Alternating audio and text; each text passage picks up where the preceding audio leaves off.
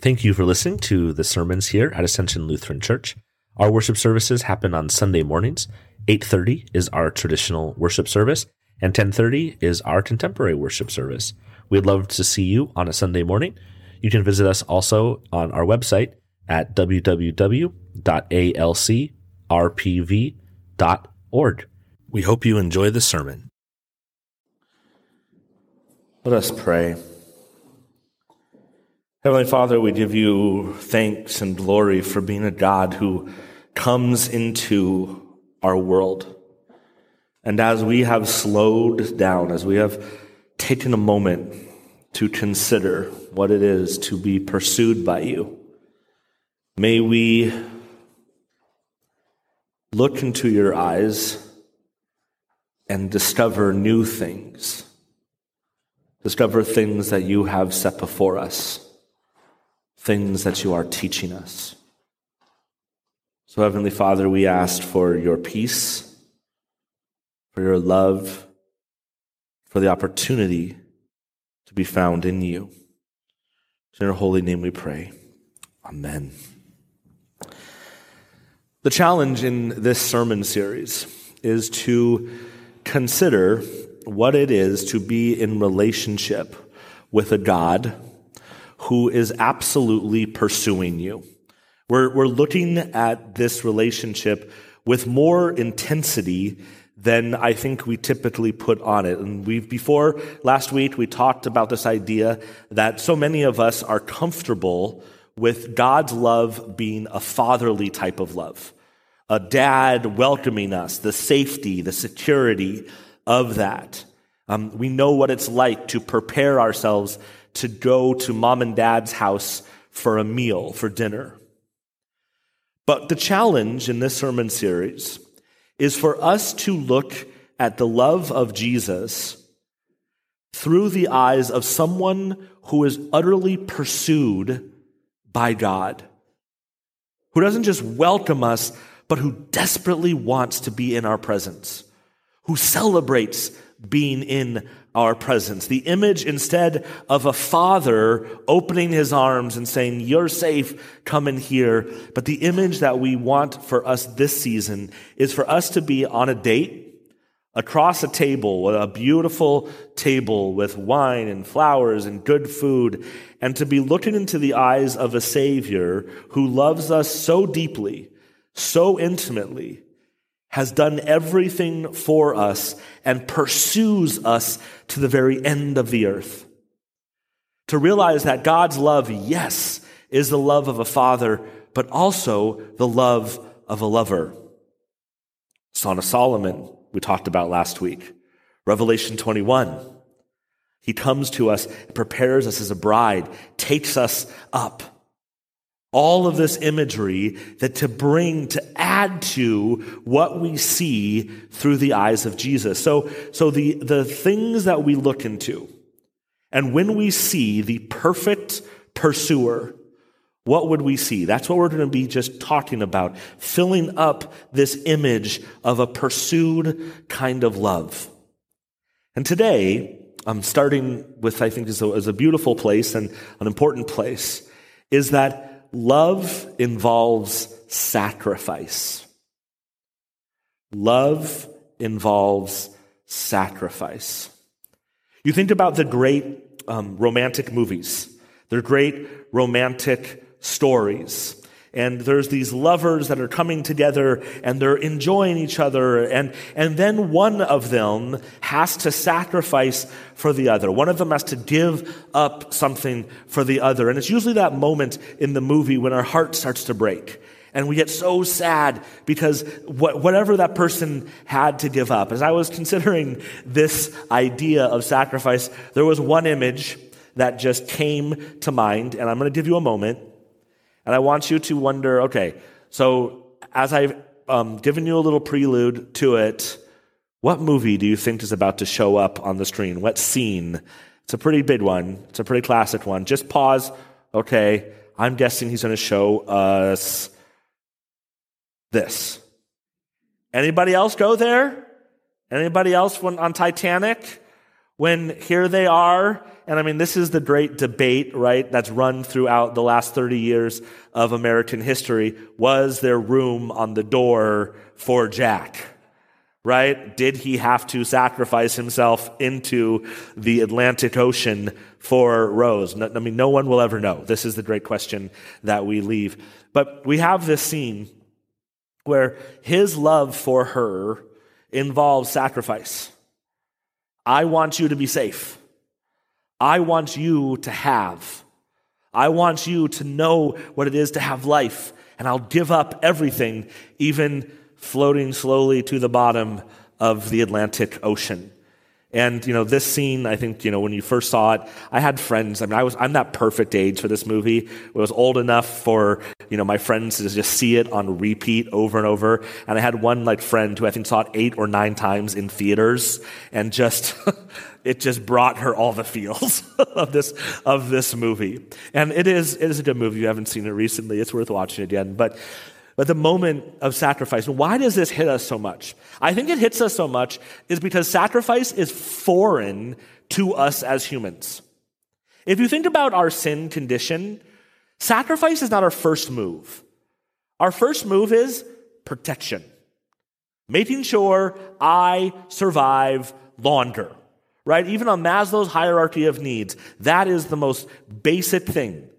The gene pool is trying to continue through and make it safely, so sacrifice doesn't make sense. You look at the scriptures, very beginning, Genesis chapter 3. But the serpent said to the woman, "You will not die, for God knows that when you eat of it, your eyes will be opened, and you will be like God, knowing good and evil."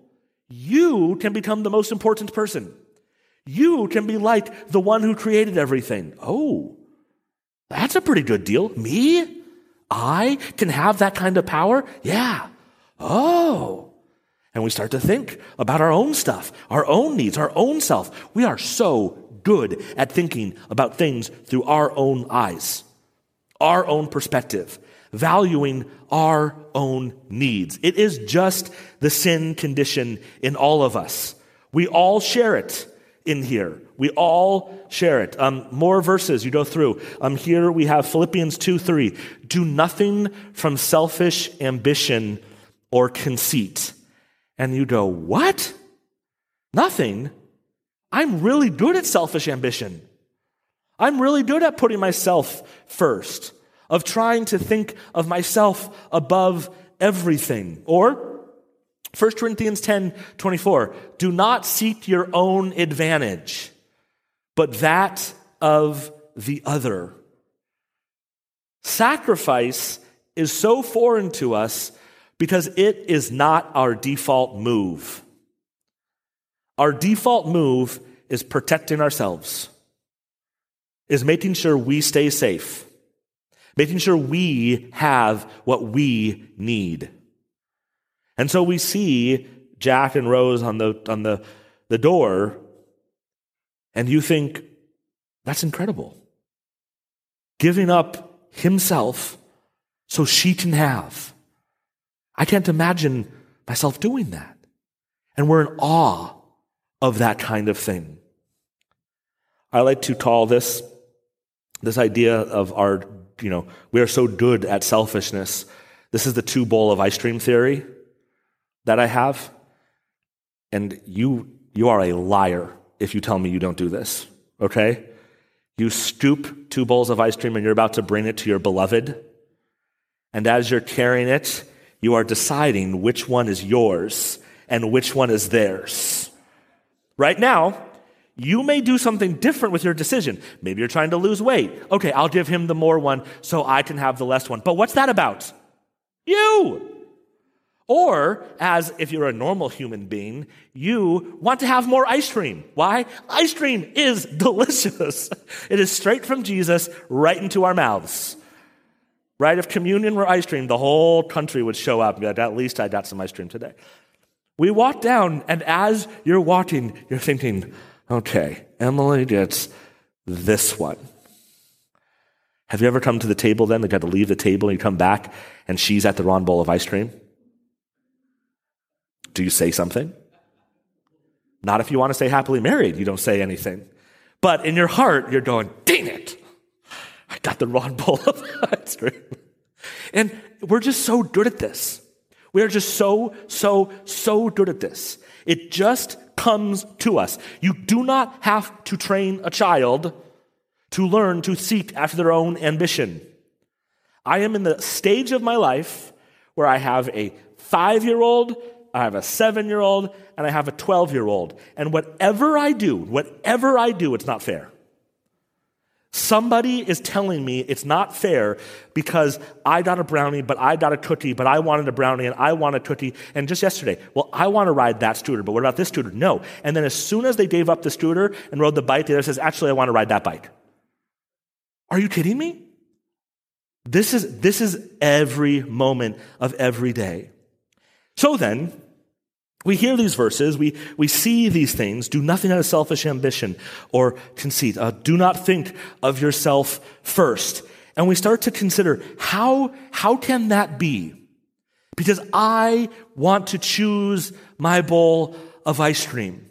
And then we're sitting across the table from Jesus. And we see in his eyes one who will sacrifice himself utterly for us.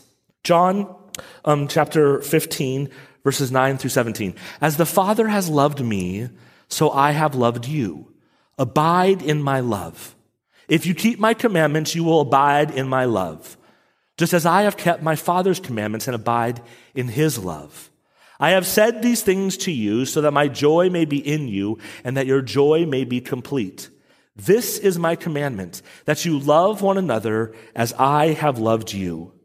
No one has greater love than this, than to lay down one's life for one's friends. You are my friends if you do what I command you. I do not call you servants any longer, because the servant does not know what the master is doing, but I have called you friends, because I have made known to you everything that I have heard from my Father. You did not choose me, but I chose you, and I appointed you to go and bear fruit, fruit that will last, so that the Father will give you whatever you ask him in my name. I am giving you these commands so that you may love one another. When we consider sacrifice, I think there's an important core of what it is to give ourselves for somebody else, what it is to understand what sacrifice is. Jesus says, I no longer consider you slaves. You are no longer servants any longer. Instead, you are my friends. The word here that Jesus uses, or that John uses, is this word doulos, which this is a word for slave or servant. And in the Roman times, this word meant somebody who is not a person. Because slaves, servants, they were property. They were things to be used in order to get what you needed. So, my selfish ambition, my needs, you are my tool to get there. That's what a slave or a servant was. There's a great book, Dominion, by Tom Holland, and what he talks about and what he teaches is that the relationship between a slave and a master was one where the master could do anything to the slave, and culture, nobody would stop them. Because that was an instrument to benefit you. If another human is but an instrument to benefit you, you will not sacrifice for them. You will not give up for them. Because their goal is to make you more comfortable. I think the amazing thing about sacrifice is in order for us to understand sacrifice, we have to begin by understanding the value in the other person. So what Jesus does is he says, I no longer call you slaves. You are no longer less than. Instead, you are my friends. I see you as a valuable creation. I see you as worthy. I see you as my beloved. And when a person becomes an actual person and no longer a tool, now sacrifice starts to make sense. So inherent in sacrifice is understanding the value of the other. As long as I consider the other person a doulos, I will not sacrifice for them. But when I understand the value of the other, I will then sacrifice for them. So how does Jesus value them? Well, he says, "You did not choose me, but I chose you." Christ chooses. Christ has come as a human, and in coming as a human, has given value, dignity, honor to every human. So when we look across the table at somebody, we cannot see them as a doulos, as a tool to serve our needs, but instead we need to see them as someone who Christ came for, valued, and called his beloved. This is the first move in sacrifice. Understanding that Christ came as a human, gave dignity to humanity, chose us, is with us. Therefore, we look at every other human on the earth and see value in them because God sees value in them. So we do not have the choice to say, "You're not worthy of my sacrifice. You're not worthy of my love. You're not worthy of compassion or forgiveness." Why? Because their value is inherent in who God is and what he has done for them. And in that, then, we can start to understand what it would be to give up ourselves so that they can have life. So Jesus says, "Greater love has no one than this, than to give up one's life for his friends." And he says this before he goes to the cross.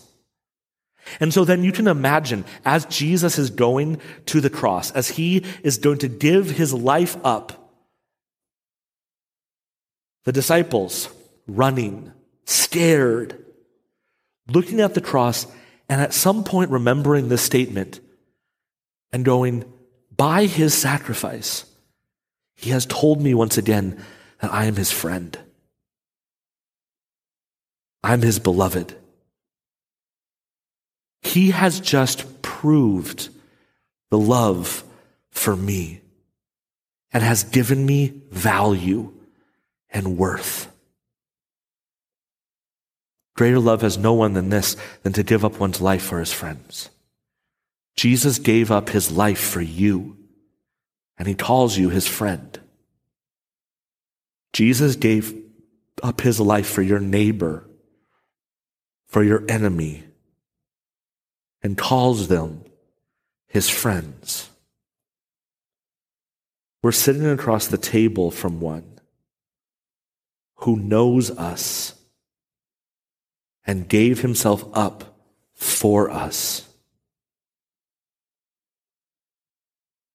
We far too often value ourselves, our own needs, our own wants, our own, to the point then that although we won't say it, we see others around us as tools for our own comfort. Christ convicts us that he calls them friends. We are called to call them friends. In light of the sacrifice he has done for us, we then can look at our neighbor and say, because of the love that God has for you and for me, I can sacrifice for you. So when we think about what sacrifice is, I think sacrifice teaches us our value in Christ. The disciples watching on the way to the cross, you this Lent and Good Friday, watching on the way to the cross, let it speak to you, your value. You are a friend of God. He gave himself up for you. Greater love has no one than this, than to give himself up for his friends. I no longer call you servants, but I call you friends. The love of God changing the name that you give yourself. Understanding our value in Christ. Then understanding the value of others in Christ. It's not just who I am, but it's also who my neighbor is. And if that's who my neighbor is, then I can model this love of God by sacrificing for my neighbor. By giving up things that I need so that my neighbor can have. By putting my neighbor's needs in front of my own. And the world doesn't know what to do with this kind of sacrificial love. It doesn't know what to do with people like us who willingly give our time, our money, our gifts to a place that takes it and gives it to other people and blesses other people through it. Well, but can't that benefit you? But what if you had that $1,000? What if you had that time? Couldn't that benefit you? Yes, but I see value in that person. I see value in this place getting the gospel out, so I have to give. I have to sacrifice what I have so that they can have also. And then it seeks their good over our own. The cross is God seeking our good over his own.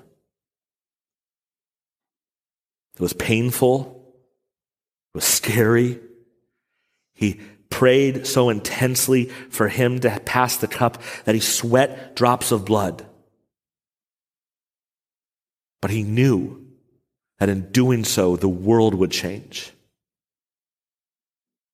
Sacrifice does not make sense to the world because we are good at our selfish ambition. We are good at, like the woman in the garden, saying, yeah, I want to be like God. That's our default move. And so, if we circle back and we consider this again, next time you scoop out ice cream for you and the next person next to you, in this simple action, acknowledge the fact that you want one of those bowls. You have a preference. But be willing to say, which would you like? I'd love to give you what you want over what I want. And this small sacrifice can lead to greater and greater sacrifices. So that the love that we share, the love that we model, the love that we give is shown and modeling the love of the cross, so that we understand that true love requires sacrifice. And that the greatest pursuer in the history of the world, Jesus Christ, is willing to sacrifice everything to be with you. And he did it for the joy set before him. He endured the cross. And so we have the privilege of receiving that kind of love and then challenging ourselves to model that for others.